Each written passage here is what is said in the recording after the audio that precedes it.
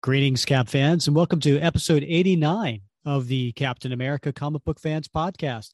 I'm your host, Rick Verbanis, and as always, I'm joined by the best gosh darn co-host out there. That would be Mr. Bob Lucius. Hey, Bob. Welcome to another top 10 that we're going to be going through today's episode. We've got the top 10 Captain America Other Retcons Part 2, counting down from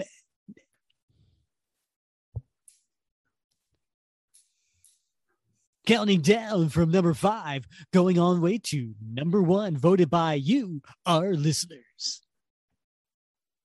But not really. No voting was involved, Rick. No. I just pulled these out of my butt. That's true.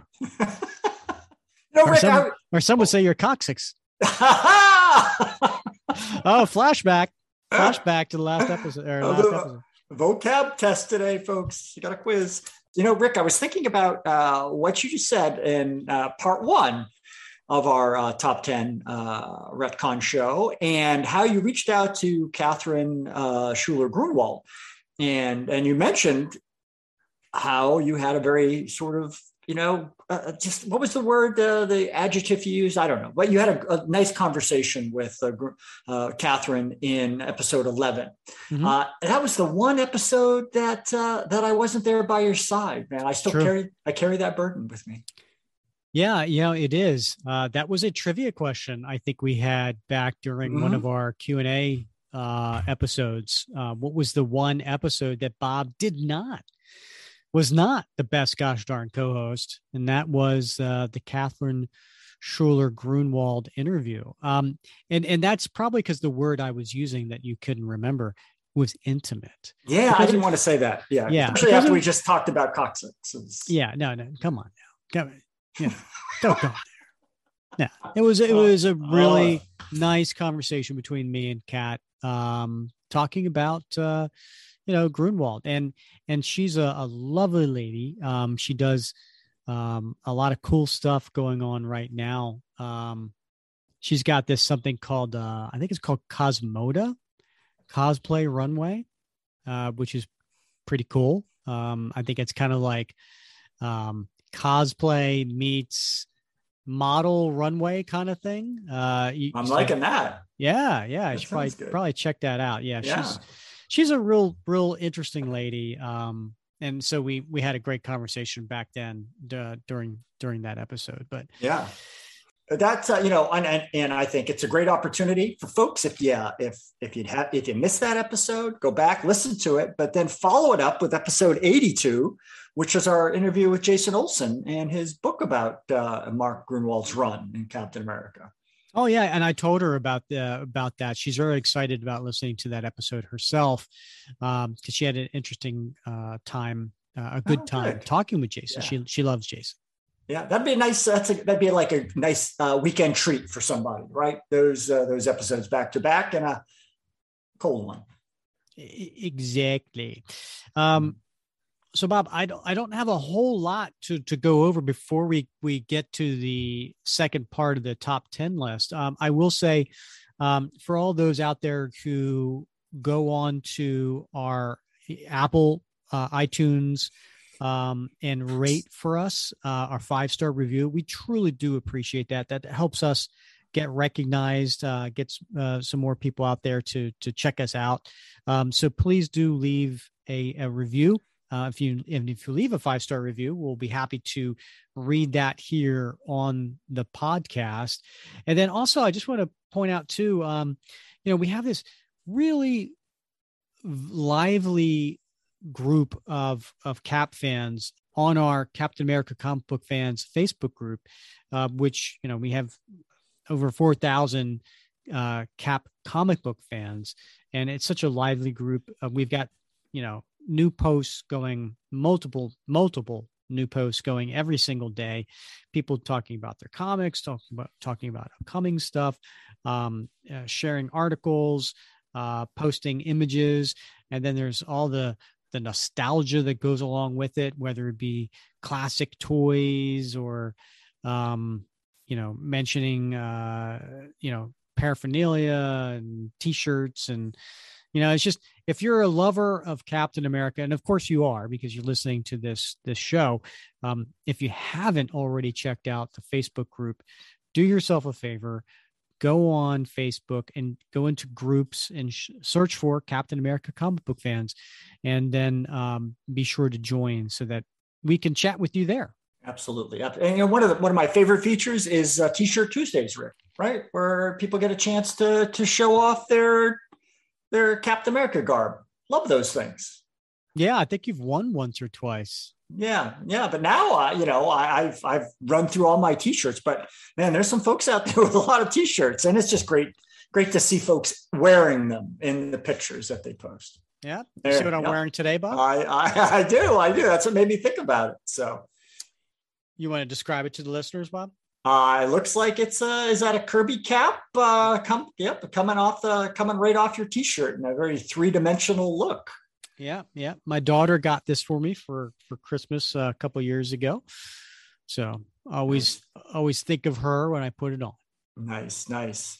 So Bob, let's get to part 2 of the top 10 other Captain America retcons. And do you want to just remind people what we're not covering in this as opposed to what we plan to cover? And by all means, if you haven't listened to part 1, check it out. That was episode 84. Right. So Rick, the idea behind this show about this top 10 was that we're going to do the ones that most people don't think of, right? It's not the retcons that maybe pop into your head when you think Captain America retcon, right? So we're not talking about Cap getting frozen in ice, right? We're not talking about Sam Wilson's, origin story, the whole Snap retcon and the retcon of the retcon. We're not talking about Cap, does he kill bad guys or not? Does he use guns or not? And we're not going to really talk about, the whole, how many Caps were there? There was Steve Rogers, there was Naslin, there was Jeff Mace, there was William Burnside. We're not going to touch on those because we touched on them. Are we going to talk about Bucky and Winter Soldier? We're not going to talk about Bucky Winter Soldier. We're not talking about Bucky coming back to life, right? So they're all important, right? We all know those are important retcons. But we've talked about them in different podcasts, and we've reviewed the source material. We've talked to the writers and the artists, and there's lots of places out there you can learn more about those retcons. So we're going to talk about some that maybe are a little bit off the beaten path. Yeah, I agree. These are going to be ones for the diehard Captain America fans out there, the ones who have read, Cap over the decades and been like, oh, wait a minute, that's not how it happened before. Now all of a sudden it's different. So we're going to talk about that and give some of our thoughts and feedback on it too. So maybe, Bob, do you think it would be good for us to start with a recap of part 1?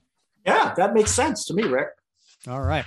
So number 10 was Steve Rogers' dad was an ugly and abusive drunk. So we talked about that. Yep. Number 9, Steve always wanted to be an artist. I think it's pronounced artiste. Is that what it? Yeah. I think you're wrong, but okay. Number 8. So Sharon Carter wasn't really dead. So we got into that, and bringing her back. Speaking of Sharon, number 7. How are Sharon and Peggy related exactly? That was an interesting conversation. Oh, it sure was. Yeah. That certainly changed over the years. Number 6, you brought something to new light for me because I'm self acclaimed, not a huge golden age reader. You brought to light Betty Ross, or also known as Betsy Ross, or even known as Golden Girl, in the case of the disappearing girlfriend, and how here's this female co-lead, if you will, or at least an important sub character that somehow just got forgotten. So anyway, if you haven't listened to part one, highly recommend you go back and listen to that, because we covered all of those retcons in episode 84. So Bob, for those who are like, that sounds like too much work, I don't want to go back and listen to all that, can you help explain again, just at a high level, what a retcon is? Yeah. So, a retcon, it can be used in comics. We hear it a lot in comics, but it's not just to comics, Rick. It's a literary term, right? And it means like, it's when you go back to an established narrative and you make a change. Maybe it's just an adjustment. Maybe it's changing something completely, or taking it away and replacing it with something so that it essentially disrupts the continuity, right? It changes it into something else entirely. And in some cases, as I said, it might be a minor change, but in some cases, it can be a really significant one. And we've seen both in Captain America throughout the last 80 years. That's a pretty gosh darn good explanation to me.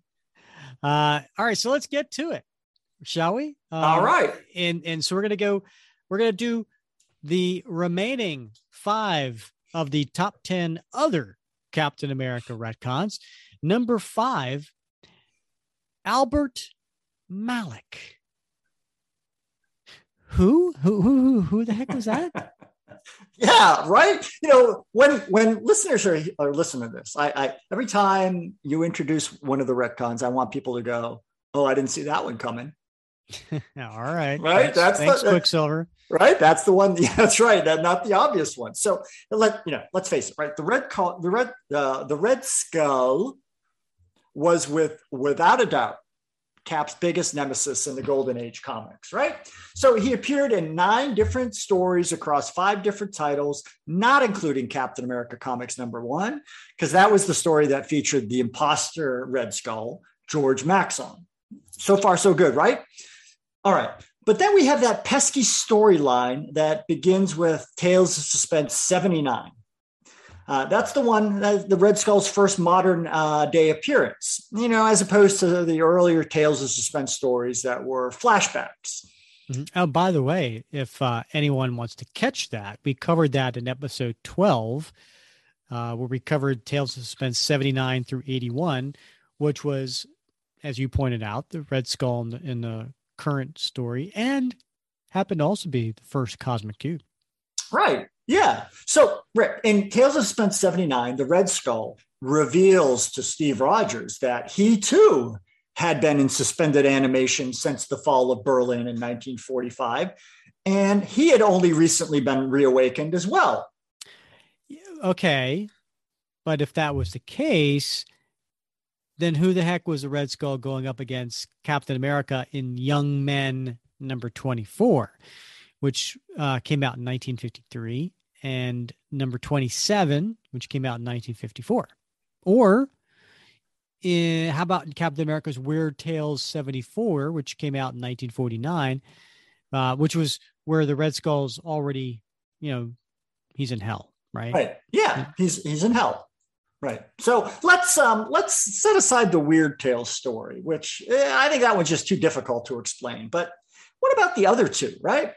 Now, as it turns out, Marvel was able to paper over that continuity gap just as handily as they did in the story, with William Burnside that ran from Captain America 153 to 156, where they sort of explained and retconned those 1950s Cap stories that Atlas put out. As a perfect counterpoint to the commie smasher Cap, the 1950s Red Skull was revealed not to be Johann Schmidt, but rather this guy named Albert Malik. As we learn at last, after many years, in Captain America Annual number 13, which came out in September 1994, the Red Skull of the 1950s was a Soviet spy recruited by Soviet Premier Georgy Malenkov. And he was asked to adopt the Red Skull's persona and go out and be sort of a warrior for the International Communist Front. So his first mission was to retrieve a lockbox that once belonged to Hitler. And that story is what we read about in Young Men 24. At least it was retconned that way. And what we see in Young Men 24 was the Red Skull. And now we know it's Malik. And he's trying to get into the UN because he thinks that the UN is in possession of Hitler's lockbox. And that's where he goes up against William Burnside and Jack Monroe as Bucky. So this annual number 13, also explains how the events detailed in Captain America 78. So that's another 1950s Cap story with William Burnside and Jack Monroe, pitted Cap and Bucky against the superpowered Soviet agent Electro. So both of those stories now have been retconned thanks to annual 13. Not the Red Skull that we know and love. Well, no. Johann Schmidt, but this Albert Malik guy, right? So we read a bit more about this communist Red Skull in Solo Avengers number 6, which came out in May 1988. And that story pits Hawkeye and Peregrine of Silver Sable International and Sandman, of all people. They team up to bring down this Red Skull imposter operating out of Algeria, and they send him packing off to prison. Now, when Albert Malik in prison learns of the supposed death of the real Red Skull in Captain America issue number 300 in 1984, he decides he's going to break out of prison, right? And he's going to readopt this Red Skull persona. That was in issue 347. But he learns the hard way, as many folks do that go up against the Red Skull, that Schmidt isn't really dead. And he's not particularly happy about this Albert Malik dude impersonating him again. Apparently, imitation is decidedly not a perceived flattery in this case. And so Malik meets his end at the hands of the scourge of an underworld agent in the employ of the Red Skull. It's a tremendous scene where Malik meets his doom getting shot out of a helicopter. Mm-hmm. So Malik is mentioned one last time that I can recall in Captain America 383. You maybe remember that story. In this backup story, Bad to the Bone, it's a story that chronologically takes place before Captain America 350. And in that, we read about a team of assassins led by Brock Rumlow, Crossbones, who's sent to assassinate Red Skull. And of course, they're all caught and dispatched thanks to Zola and Doughboy. Right. But under interrogation, he reveals that he's been sent by the Red Skull. And of course, the Red Skull is like, I'm the Red Skull. Who are you talking about? And it's at this point that Crossbones realizes he's been duped by Malik. And that begins Crossbones' long association with the real Red Skull. Now, Rick, this is where it gets crazy, right? Because one of the most interesting sort of byproducts, the collateral implications of this shoehorning of Albert Malik as the 1950s Red Skull plays out in Amazing Spider-Man Annual number 5, which came out way back in November 1968. In that, Peter Parker heads to Algeria to figure out the circumstances that led to his parents' death. Now, when that story was originally published, it appeared that we were talking about the real Red Skull, Johann Schmidt. But retroactively, we now know it was Malik who ordered the deaths of Richard and Mary Parker. Dun, dun, dun. Right, exactly, right? So this is a case where like a retcon has all these ripple effects, even in other titles. Amazing. Yeah, that is not something I gave a whole lot of thought to. And why is that name familiar? Was Malik used somewhere else? Well, there was the name of in the Agents of S.H.I.E.L.D. There was the name of a character. Maybe that's what I'm thinking of. Yeah, I think it was the guy played by who was not. I can't remember his name now, but he was in a few seasons. You're talking about Gideon Malik. Yeah. He was like a leader of Hydra. Yes, that's right. Okay. Yeah.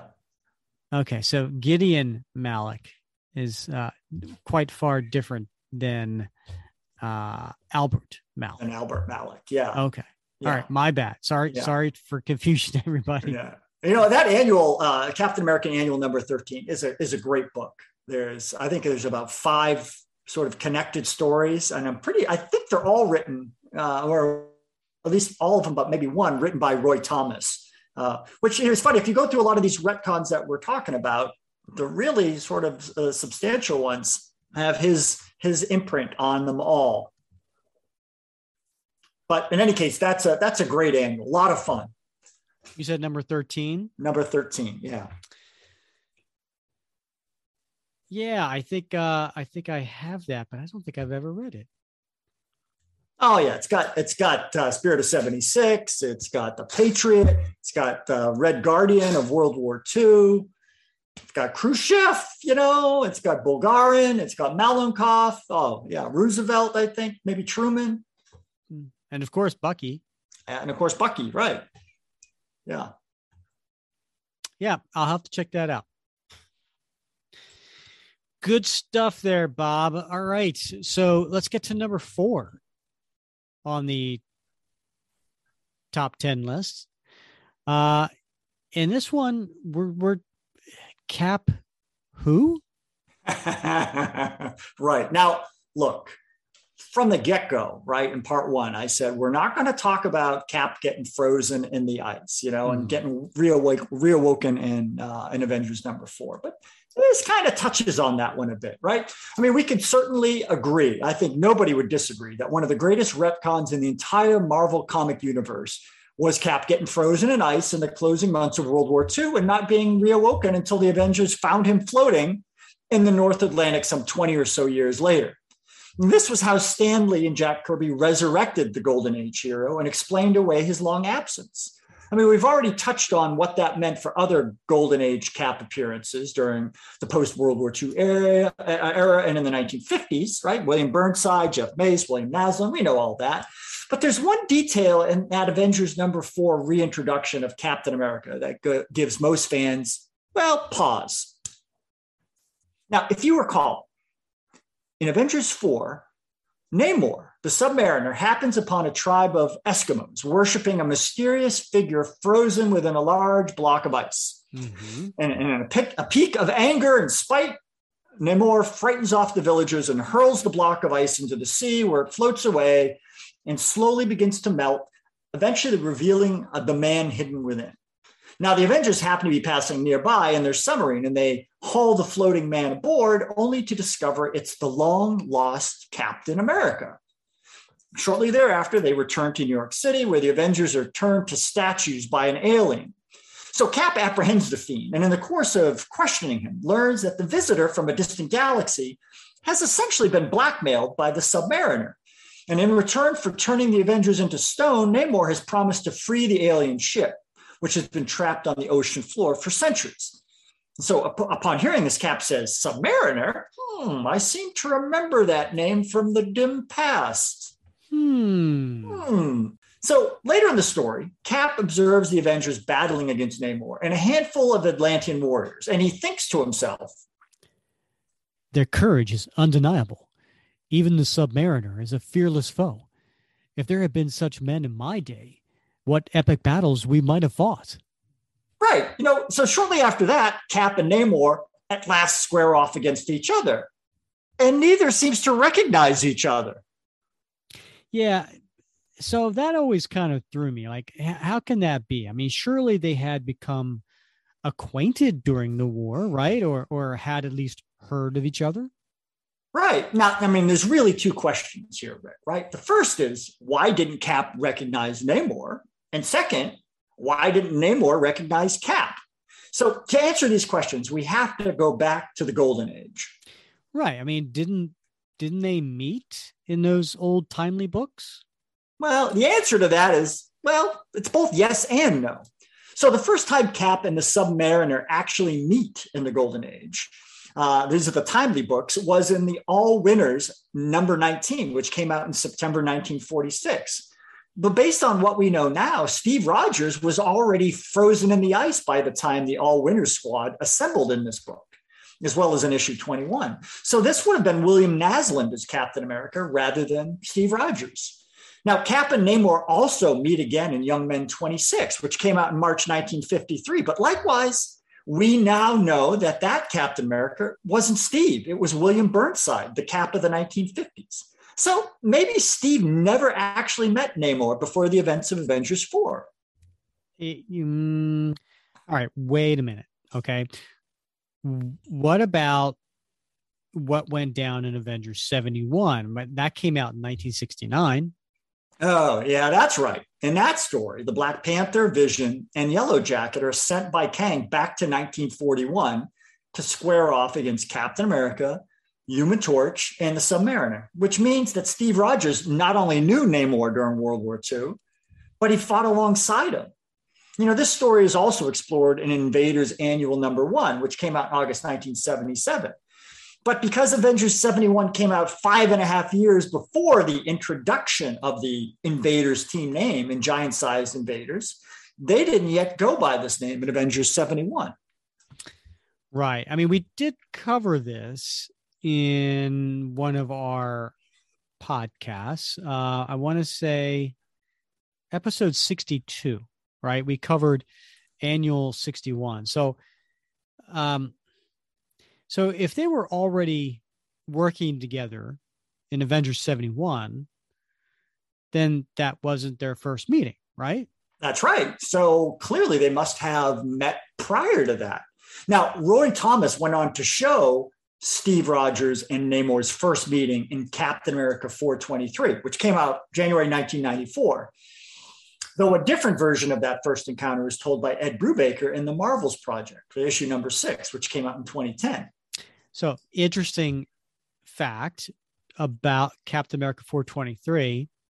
That was the one issue that Mark Gruenwald didn't write in like a 10-year period. So Roy Thomas came in with this fill-in story that you're talking about. Correctamundo. So Steve did know Namor during World War II. So, okay, what gives? I mean, like, how come he didn't recognize him during that fight in Avengers 4? Who knows, Rick? Maybe his brain was a bit fuzzy after being frozen for 20 years. I mean, maybe he just wasn't running on all cylinders yet. I mean, clearly in Tales of Suspense 77, his memory of Mademoiselle was still a bit hazy as well. Okay. All right. I could buy that. So what about Namor? Like, right? Why didn't the Submariner remember Steve or any Captain America for that matter, since he'd served along at least 4 different ones, right? I mean, surely he would have at least remembered the uniform. Yeah, you would think, right? I mean, but we do know from Fantastic Four #4, which came out before Avengers 4, and Submariner #1, which came out in May of 1968, as well as the Saga of the Submariner, issue #7, which came out in 1989. Those came out, well after Avengers 4, right? We know from those 3 issues that Namor had suffered amnesia since, chronologically speaking, around 1959. Oh, that lucky. There you go. Right? Yeah. It's so common in the comics. You know what else is really common back then? Quicksand. I was so worried about that as a kid. I know, right? It was either the quicksand or amnesia. That one of those two was going to get you. Right. So we know that, Namor suffered from this amnesia, right? And his memories were restored only when Johnny Torch dropped him in the ocean in Fantastic Four #4. Still, those events occurred before his encounter with the Avengers in Avengers #3 and #4. So his memories of Cap should have been returned. So, but, maybe like Cap, he wasn't running on all cylinders yet either. Wow. Continuity can be hard, Rick. Yeah. So none of that was explained. It was more described as what happened. So well done, Bob, for taking us through that. Because quite frankly, that always something kind of rang with me, when we were covering that back in the day. Wow. It's like going through this top 10 list is going through like Rick and Bob's greatest hits, right? Because we covered Avengers 4 all the way back in episode number 2. Right. Yeah. And I remember covering that back in episode 2 and saying, how does he not remember? But you know what it is. In this case, usually a retcon tries to explain something away, but the retcon here is there is no retcon. They changed it such that it erased an entire history without appropriately explaining it. Yeah, I want to say probably when Avengers 4 was written, they didn't care as much about continuity back then, right? Well, you're right. Yeah. And yet, but they haven't yet, normally they may not, a lot of things they didn't care back, when these books were first reissued in the Silver Age, but eventually, more often the case with Roy Thomas prodding the way, they found a way to fix these later on. But this is one that they never really got around to explaining, I think, well. Yeah. All right. So let's get to number 3 on the list. And this is how Bucky met Steve Rogers.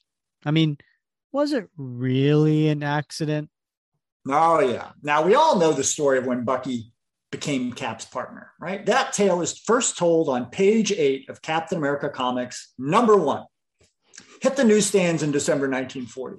So Bucky is a young orphan regimental mascot that stumbles into Steve Rogers' tent while Steve is changing into his Captain America uniform.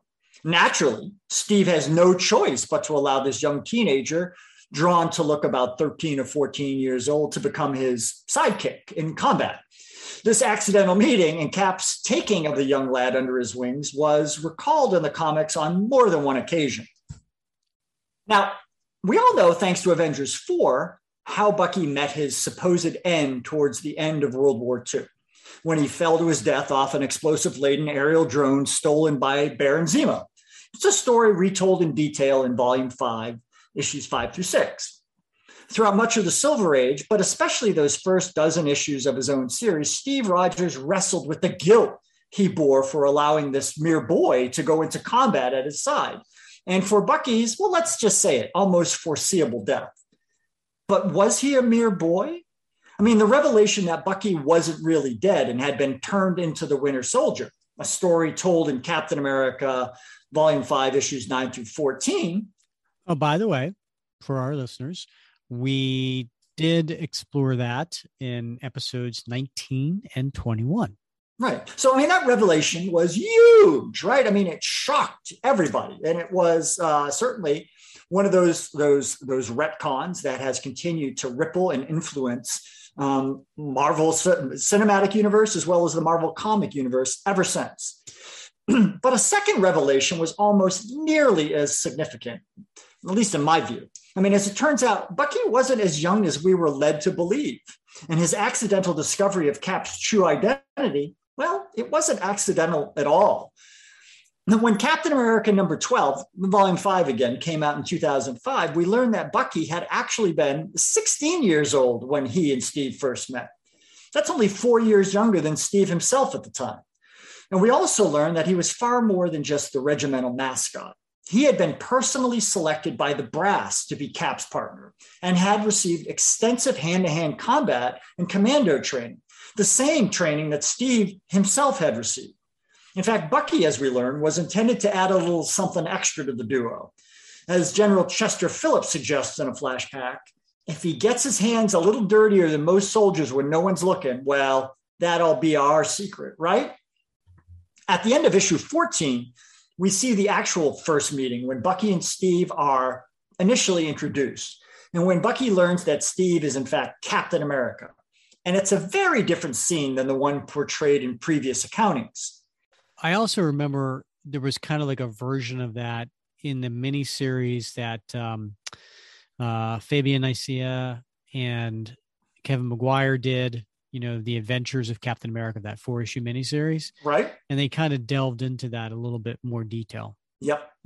Yeah, and we read a bit more about this meeting and how they got to know each other and the training that went on and how Bucky and Captain America teamed up in the Captain America and Bucky run. That's the Legacy issue numbers 620 to 628 that came out in 2011 to 2012, also written by Ed Brubaker.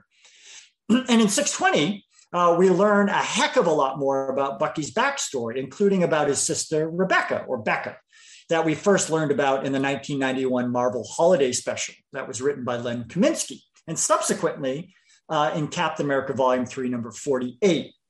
So what we learn about Bucky in Volume 5 and in the subsequently published Captain America and Bucky series throws a lot of what we thought we knew about Bucky out the window. Not only was he not the wide-eyed young teenager he was portrayed as in the Golden Age books, but he was actually an expertly trained killer that was specifically assigned as Cap's partners because he'd be willing to do the things that Cap simply wouldn't do. We also see this background told in the Young Allies Comics 70th Anniversary Special one-shot that was published in 2009 and written by Roger Stern.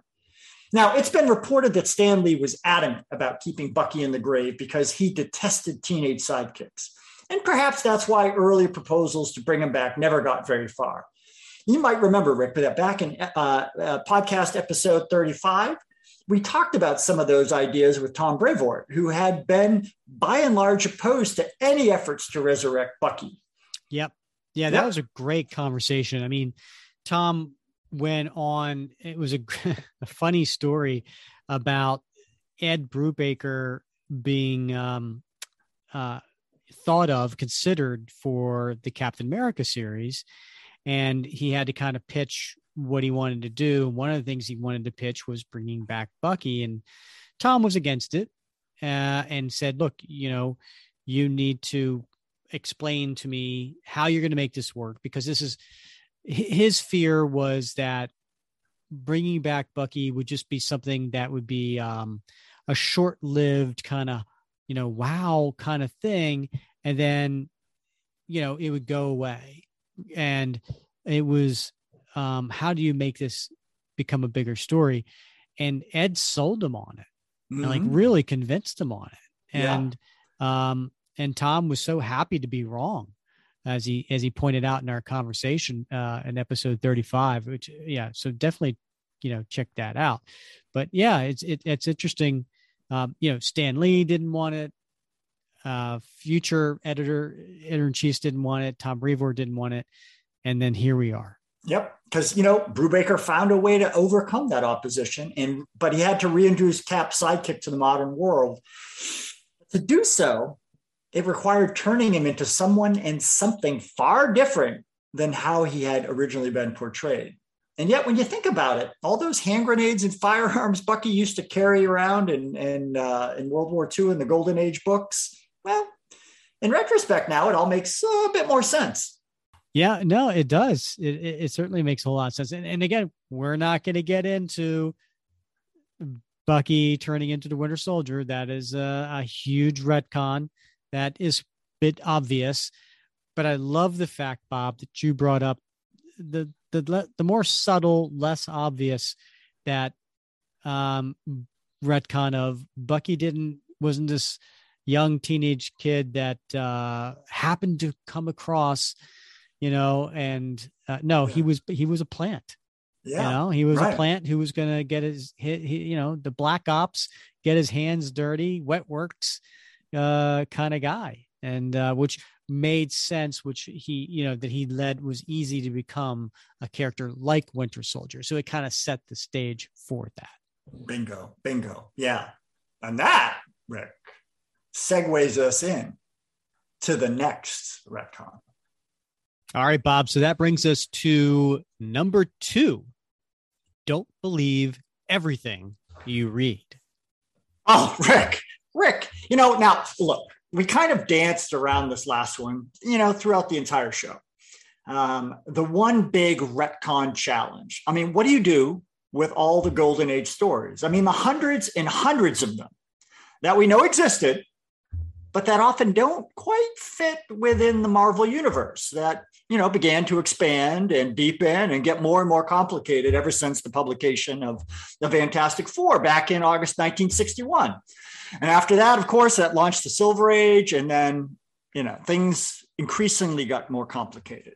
Mm-hmm. So, Roy Thomas really had an elegant solution to the problem of this discontinuity between these two really distinct bodies of work, between everything that came before in the golden age of comics and everything that came after. He made the case that unless a narrative was retold post Fantastic Four #1, then it was understood to have been merely a fictionalized account of real world events that took place in the Marvel universe. So now, let's pause there, because that's huge. It is huge, right? Now all of a sudden, if Marvel had not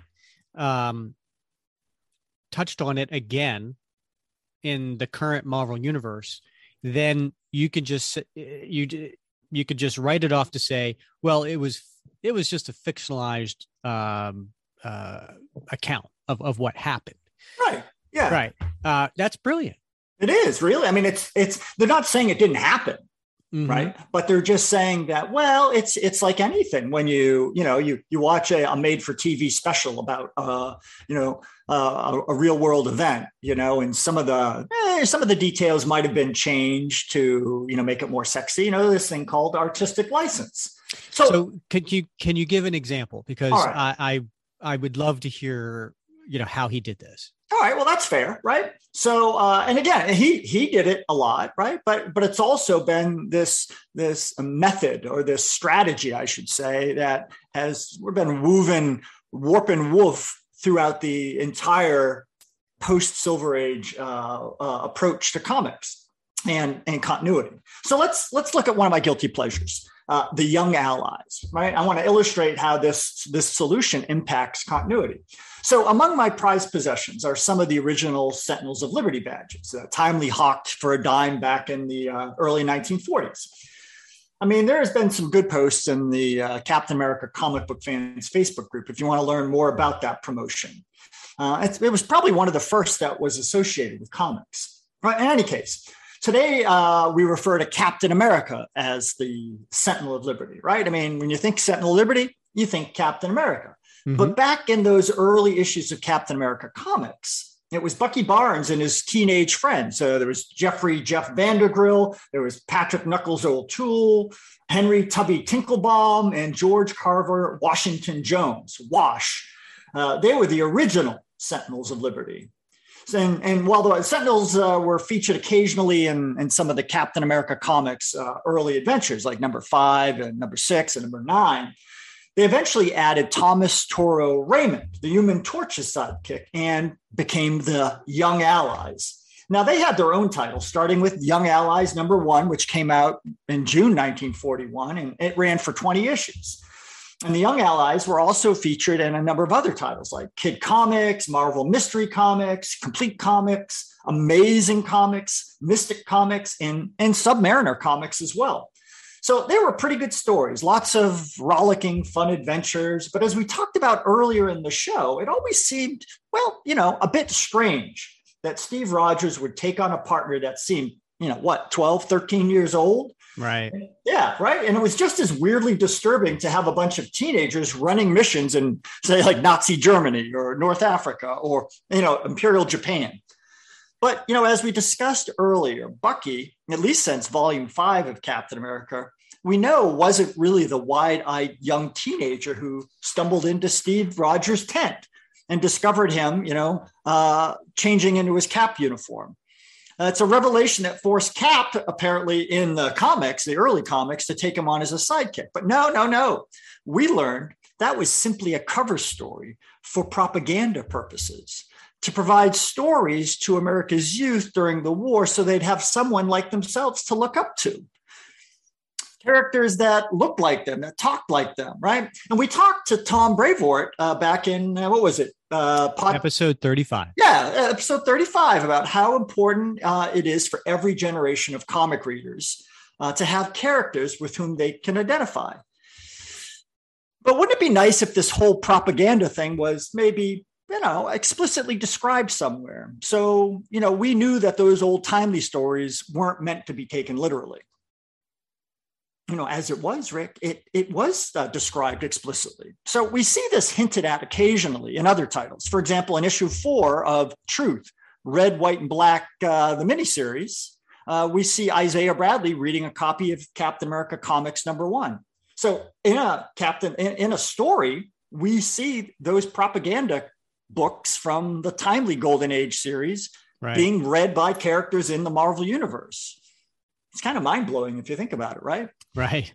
Yeah. Or in, I like to collect the AAFES, the American Armed Forces Exchange System promotional giveaways. They used to pick them up for free. They'd have them at the department stores on military bases. And Marvel had this arrangement, and you could go and get them. And I would always go pick up a handful of them because nobody else ever seemed to do it. So I have a bunch of those. But in one particular one, Captain America, the First Avenger, which, they published back in 2011, we see a young paratrooper in an aircraft 24,000 feet above the English Channel reading an issue of a Captain America comic book to quell his nerves before jumping into the fight. So again, we see these, time and time again.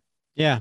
And it's interesting because I think unless you're in the military or related to someone in the military, I would say the vast majority of our listeners probably weren't aware of that particular issue. So thanks for bringing that to light, and probably weren't even aware of this whole exchange system where Marvel did these comics. So that's pretty cool. Yeah, Marvel's had this arrangement with the Department of Defense for, going on 15 years, I think. I think it still goes on. You can still pick up these free books on base. So anyway, while these kinds of distinctions between the timely Golden Age comics and their modern counterparts help deal with a lot of continuity problems, they also, I think probably more importantly, they provide a means to address some of the awkwardness that a lot of modern readers experience when they read how characters were portrayed in the 1940s. And I know you're not a big Golden Age fan, Rick, but I think most people who pick those up are a little shocked when they read about some of those things. So we've discussed that, in the interview we did with Richard Stevens. We talked about how the characterization of Cap in particular during World War II is very, very different from how it is in the comics we read today. Right. So, for example, in All Winners Squad 70th anniversary special. I don't know if you ever read that book. No, I did not. Those 70th anniversary specials were pretty cool stories. And the All Winners Squad one shot, we see Namor, the Submariner, threatening to call forth the fury of Atlantis' avenging son on this guy named Otto Binder. Because of the way Otto had written the script for a forthcoming issue of All Winners comics, which was a real Golden Age series where that Binder had worked on.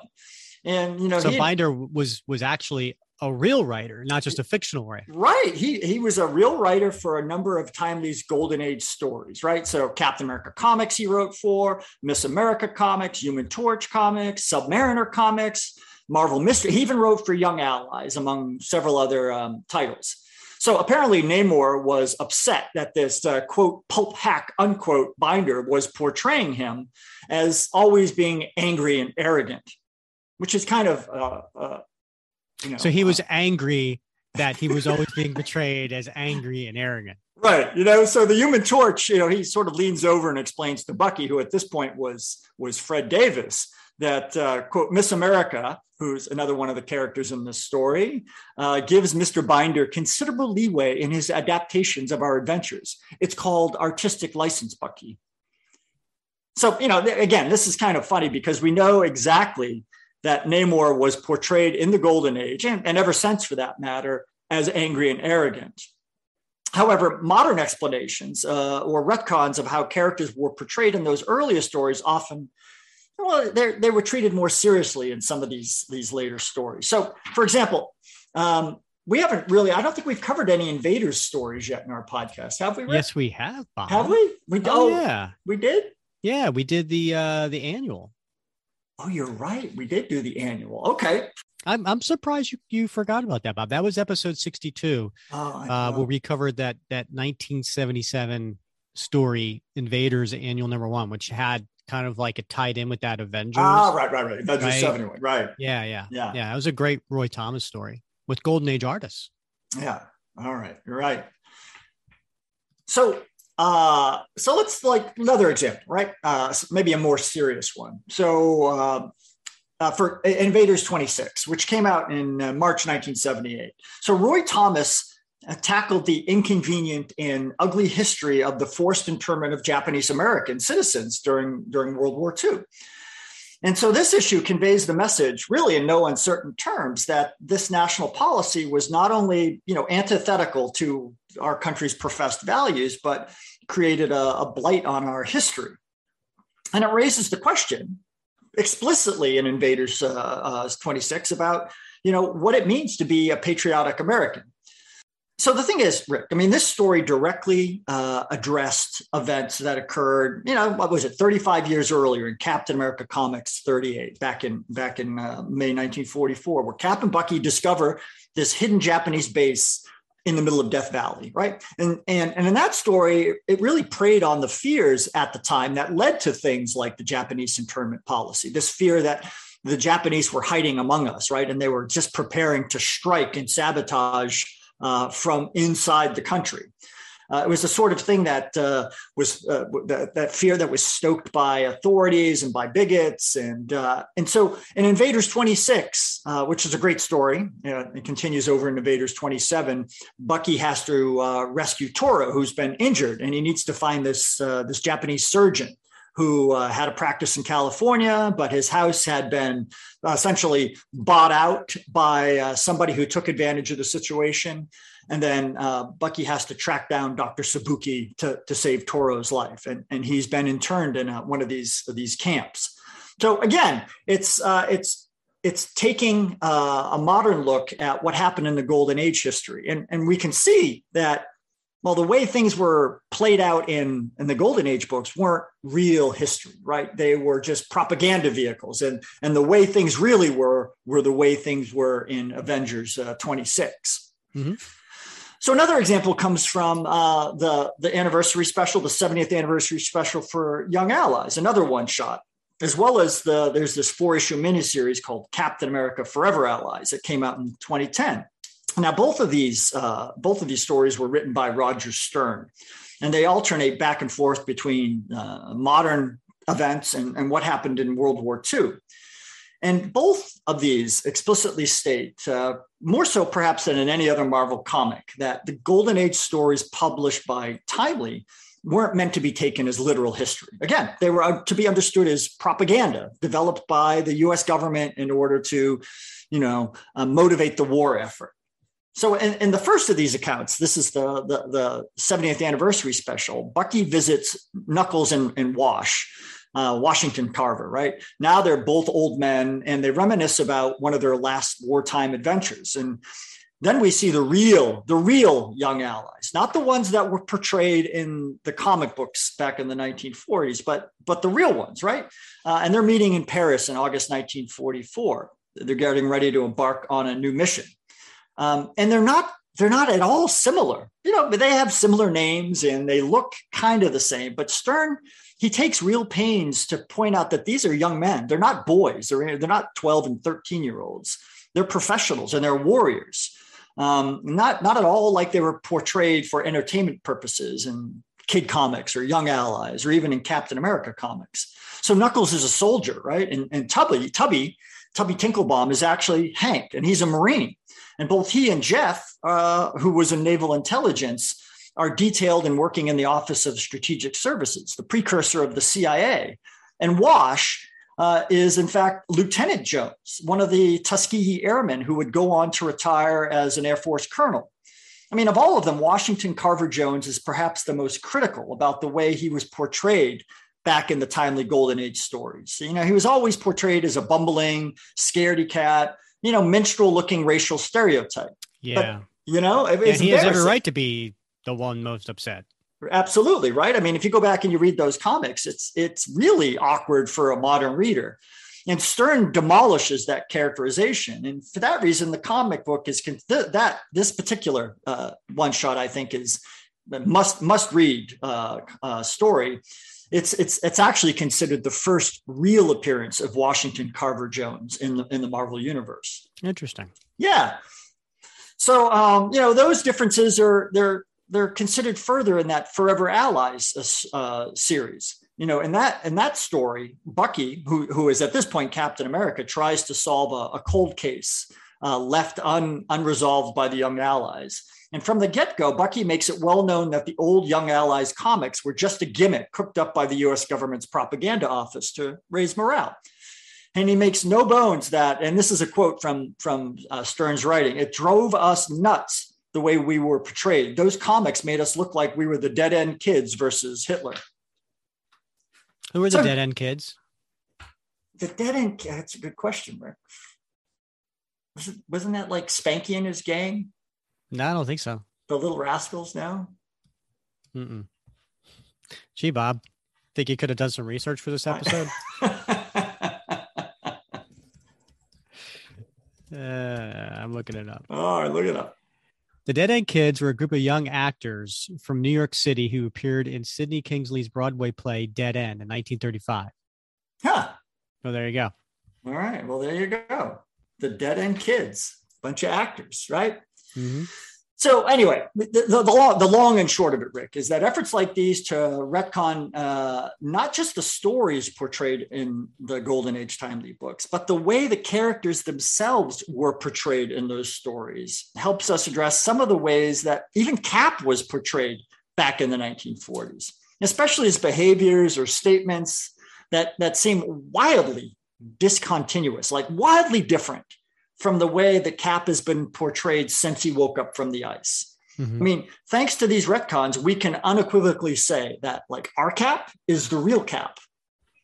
And the Cap that we read about in the Golden Age is just some sort of, I don't know, weird fictional character that a lot of people had their hands in. But and there may have been some similarities, but it wasn't the real Cap. So let's pause there for a second because I love, first of all, as someone who grew up in the modern age, reading about Steve Rogers post World War II, post Frozen, the superhero Cap as opposed to the super soldier Cap. This retcon, these retcons, I should say, because there was more than one that you gave plenty of examples. I appreciate these. You know what I mean? Because I'm just not a big Golden Age fan. So to me, these make sense. They explain away some discrepancies or some things that were written back in that time period 80 years ago that made sense. Sure, we'll have a 12-year-old kid come out there on the battlefield, so it explains some things. And it sets some wrongs, of how some of these characters were portrayed, like you just talked about Wash, right? Mm-hmm. So for me, I'm good with all this. I'm really fine. And I think it's smart writing to go in and do this retcon. I say all that because maybe we need to have a counterpoint on the show. You know what I mean? Maybe we need to have somebody who's on who collects Golden Age stories, who loves Golden Age Cap, who says, no, it was always Steve Rogers. There was never, my issues of Captain America from the 1950s, they were written to be Steve Rogers. They are Steve Rogers. Right. You can't tell me that these prized possessions in my, that I have is, oh no, that's William Naslund. Oh no, that's one of the others. I would imagine there's some people out there that take that approach. Oh, absolutely. And I think, we have these debates often in the Facebook group, right? Where some folks just, they think, it's much ado about, nothing, right? It's a big nothing burger. There's no reason to jump through these hoops, right? It's just, Well, and they're right in some respect, right? Because they're all fiction. Mm-hmm. Right. I mean, that doesn't matter if they were published, Symbol of Truth that came out, I don't know, a few weeks ago. Right. And, or Captain America Comics #1. I mean, that's all fiction. But the way that I think Roy Thomas set the strategy for how Marvel would sort of try to bridge the old stuff, which there's a lot of stuff in there that's really hard to why Steve Rogers wouldn't act that way. I mean, he wouldn't torture people to get information out of them, or he wouldn't kill 1 million Japanese by collapsing a tunnel under the ocean on top of them. I mean, he wouldn't do those sorts of things, at least the Cap that we know. So it's very hard, I think, for the average reader, perhaps, or the casual reader to reconcile those. And so Thomas set a strategy that allowed Marvel to allow folks to enjoy both without maybe struggling with how do you reconcile those things? Mm-hmm. Right. I mean, one of the profoundest, discussions we always have is would Cap carry a gun? Would Cap use a weapon? Right. And we've done whole shows about that. Mm-hmm. And whole stories have been written about that. And it's true. You go back to the Golden Age, and certainly you see Cap using weapons of all kinds, right? Including, flying in an airplane and using the machine guns on an airplane. So how do you reconcile that? And you reconcile that by saying, that was all good propaganda. Those were real stories, but they didn't tell real event. They didn't, literally tell the story. They were fictionalized accounts. So, that's kind of interesting, because we're saying, no, that was just propaganda back during the war. Well, guess what? It was. It was. It literally was propaganda back then. Right. I mean, yes. You got Cap and Bucky selling war bonds and scrapping metal and, do your part. I mean, it was all propaganda back then, with entertainment, obviously, and hopefully some good moral stories. But it was entertainment that was also propaganda. Right. And so for us now to say, well, that was propaganda, it's not wrong. It's not wrong. Right. Yeah. And that's kind of the beauty of it, right? I mean, it's not just making something completely up. I mean, this strategy isn't just cut out of whole cloth, from or pulled out of the ether. They really were propaganda. And so, we're just saying that it's just propaganda within a fictionalized universe as well. All right. So let's get to the last one, Bob. We've had a lot of fun going through 10 through 6 and part 1 of the stories, and now here we are 5 through 1. We're getting to the last one, and Bob, this one is retcon of a retcon.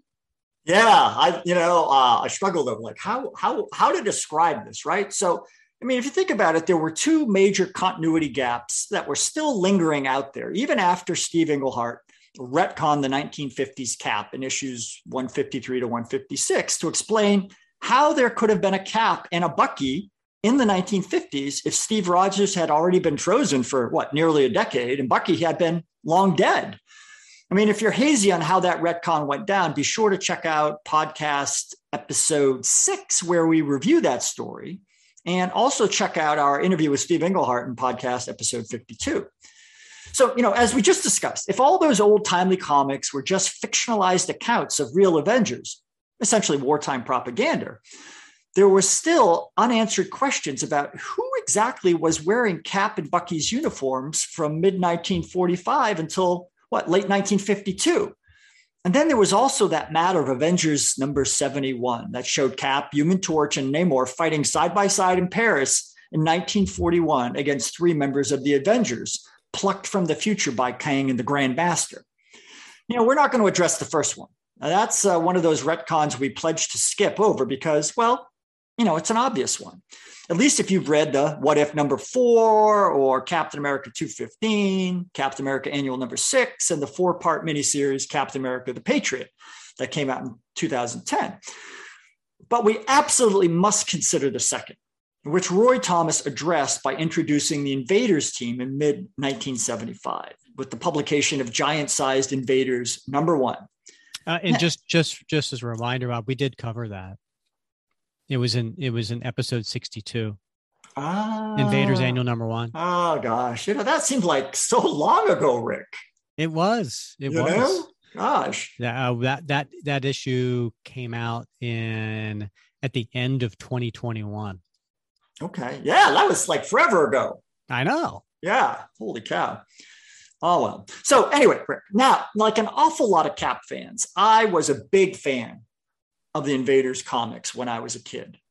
I mean, did you love the Invaders? Did you like them? Not your thing? Or no, it wasn't my thing. Again, I wasn't a World War II guy. Yeah, all right. I had a couple issues. I remember distinctly this one issue that had the Bullet. It was like the Blue Bullet or something. Yeah, like some big gigantic bullet shaped guy that was chasing around people.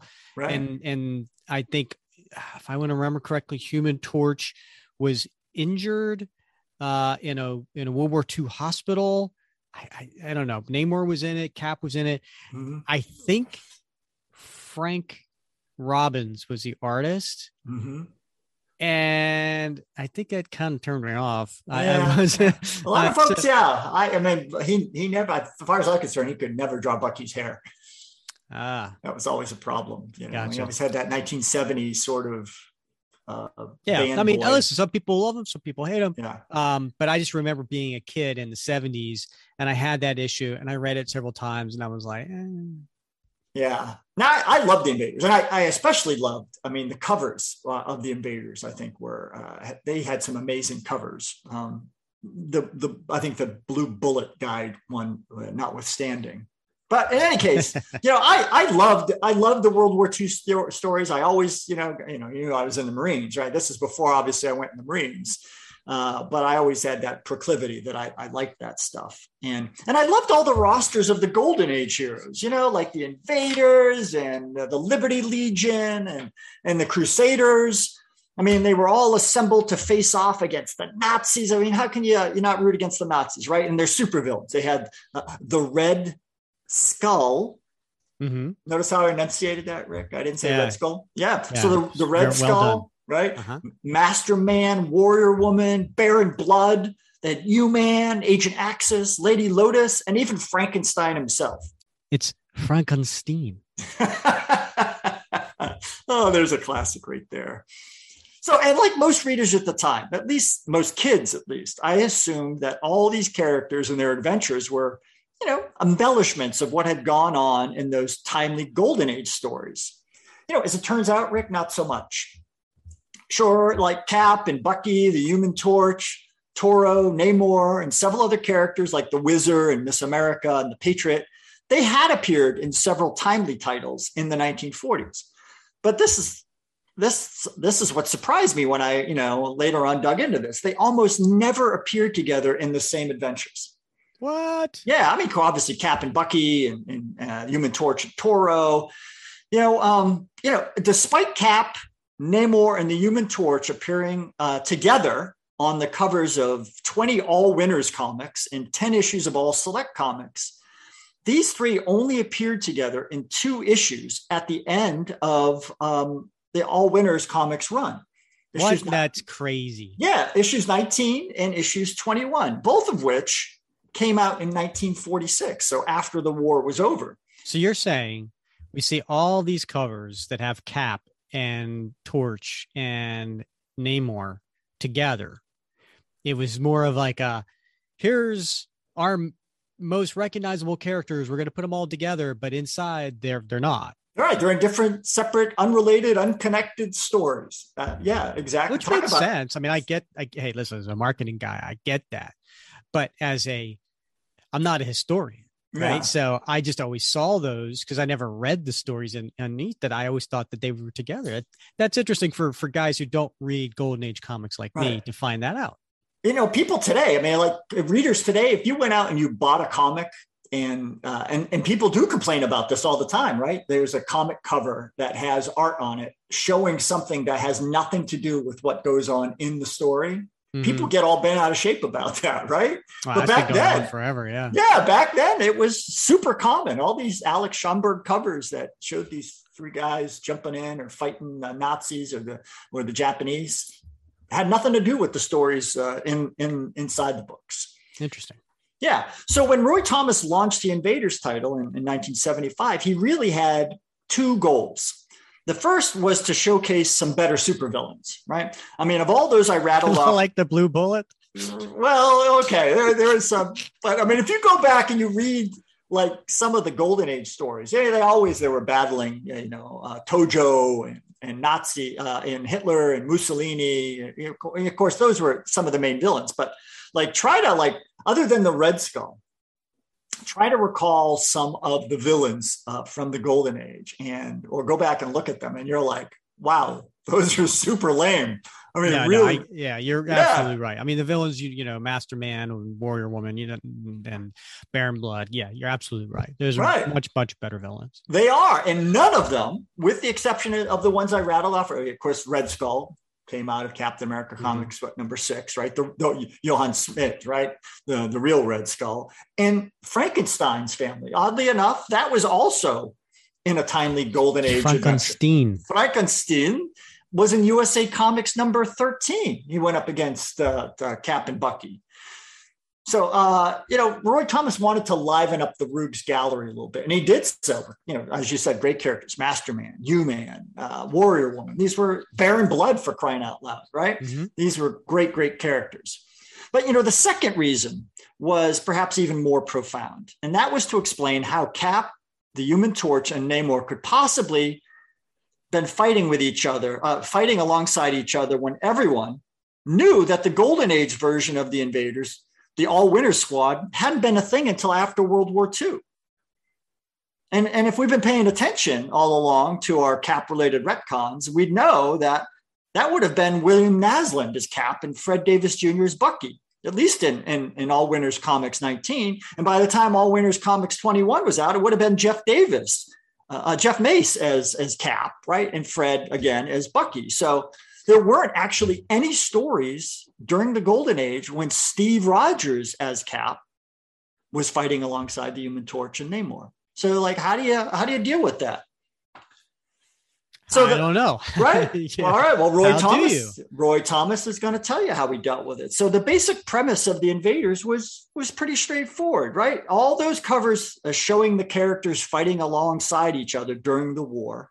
It turned out they were, in fact, confirming what we already suspected. Cap, Bucky, the Human Torch, Toro, Namor had fought together during World War II. Just as Thomas had hinted at in Avengers 71, and just as they had been portrayed on so many of those Schomburg covers.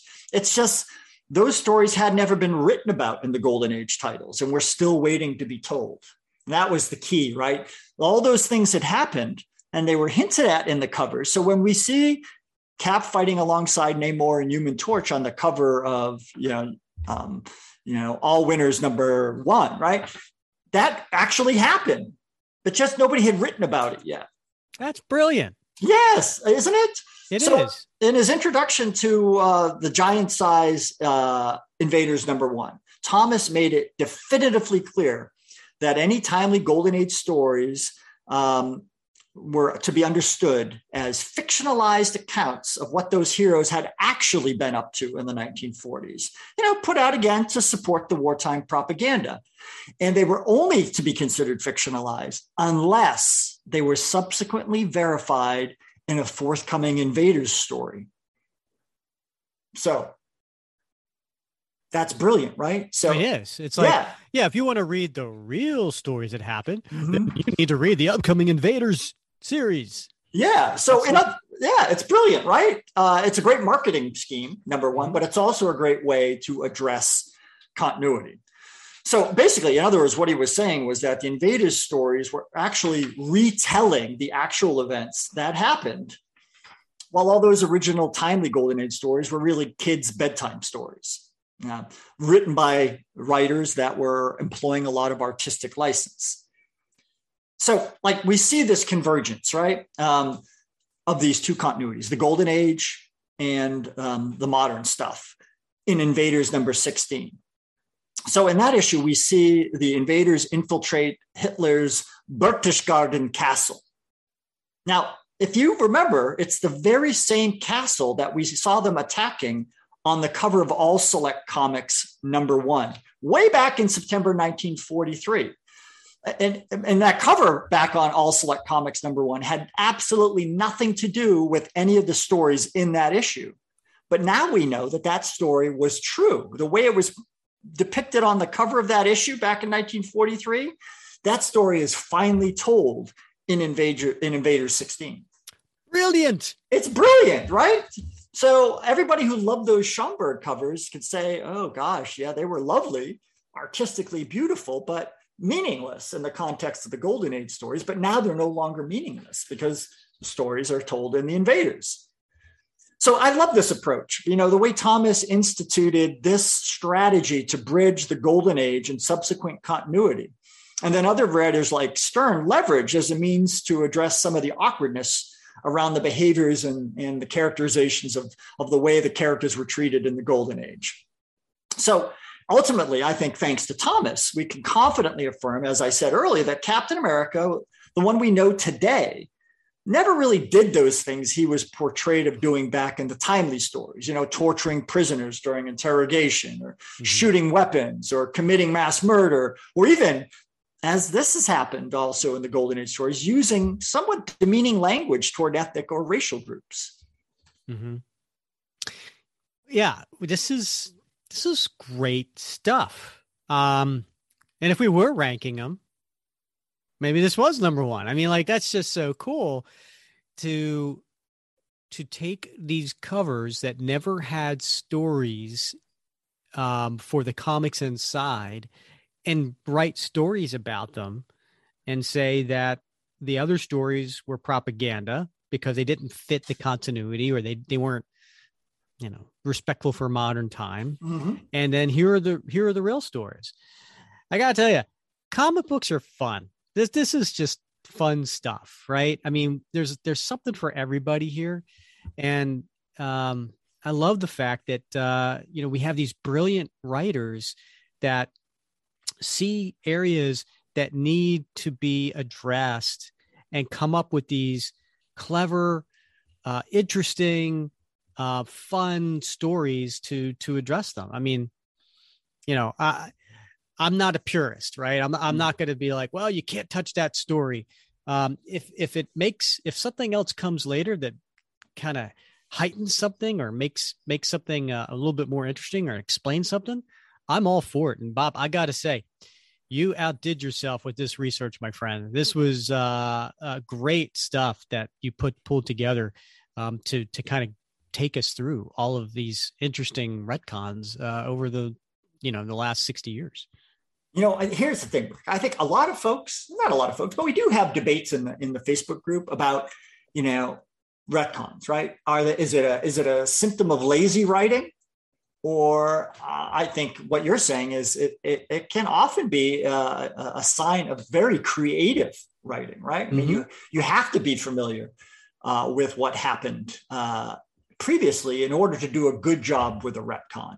I think some of these retcons, at least the ones that we've explored, are very creative ways to deal with issues that allow the narrative to go in a different direction and maybe a direction that's more appropriate for the times or more interesting.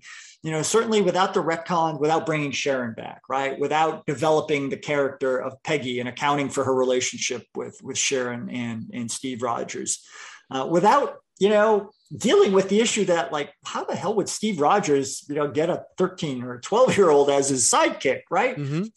All those retcons, they really improved the mythos. They really took the stories in different directions that were interesting and made you want to continue to read. And I think that's what great writers do. And we've seen the work of some great writers here. Yeah, 100%. And to your point, if these writers didn't go in and do these things with Sharon and Peggy and Bucky, we wouldn't have these amazing characters that are part of the mythos story now. Yeah. I mean, sure, something else may have come along, but how interesting has it been to have Bucky as the Winter Soldier, and Sharon returned as a major love interest, and Peggy explored further. Yeah, I mean, like, this is great stuff. All right. Well, thanks again, Bob. This has been fun going through all of these, and we want to hear from the listeners. We want to hear your thoughts on any of these top 10 that we've covered over the last couple of episodes. But go onto the Captain America Comic Book Fans Facebook group and share your thoughts. Do you agree? Do you disagree? Do you have some that you feel like we left out? By all means, we want to hear from you guys. Yeah, and if I made any mistakes, please let us know. I thought you were about to say it. If there was any mistakes, that was Rick's part. All right. What we got coming up, Bob? Next episode is number 90. We're hitting the 90s, Bob. Woo, the 90s. Yeah. What I thought would be cool for us to cover, because we've been doing a lot of recent comics, right? Because we've had Captain America Zero and Symbol of Truth, and now we've got Sense of Liberty coming out. So we've got a lot of recent stuff. We've certainly been covering the 80s with the whole Grunwald Captain series. It's been a while since we've gone into the way back machine, Bob. So I'm thinking we go back to 1968. Wow, that is way back, right? Yep. And we're gonna cover a story featuring Black Panther. Now, we thought this would be maybe a little timely because with the Captain America Symbol of Truth story, there is some stuff going on with Wakanda. I thought it'd be pretty cool to look at the first time Black Panther and Captain America meet. So we're gonna go through the story of Tales of Suspense 97, 98, and 99, which leads to Captain America 100. So we're going to cover those 4 parts in next episode, in episode 90. So make sure you come back for that. Looking forward to this one, Rick. Yep. All right. Well, he's Bob Lucius. I'm Rick Verbanis. And you have been listening to another episode of the Captain America Comic Book Fans Podcast.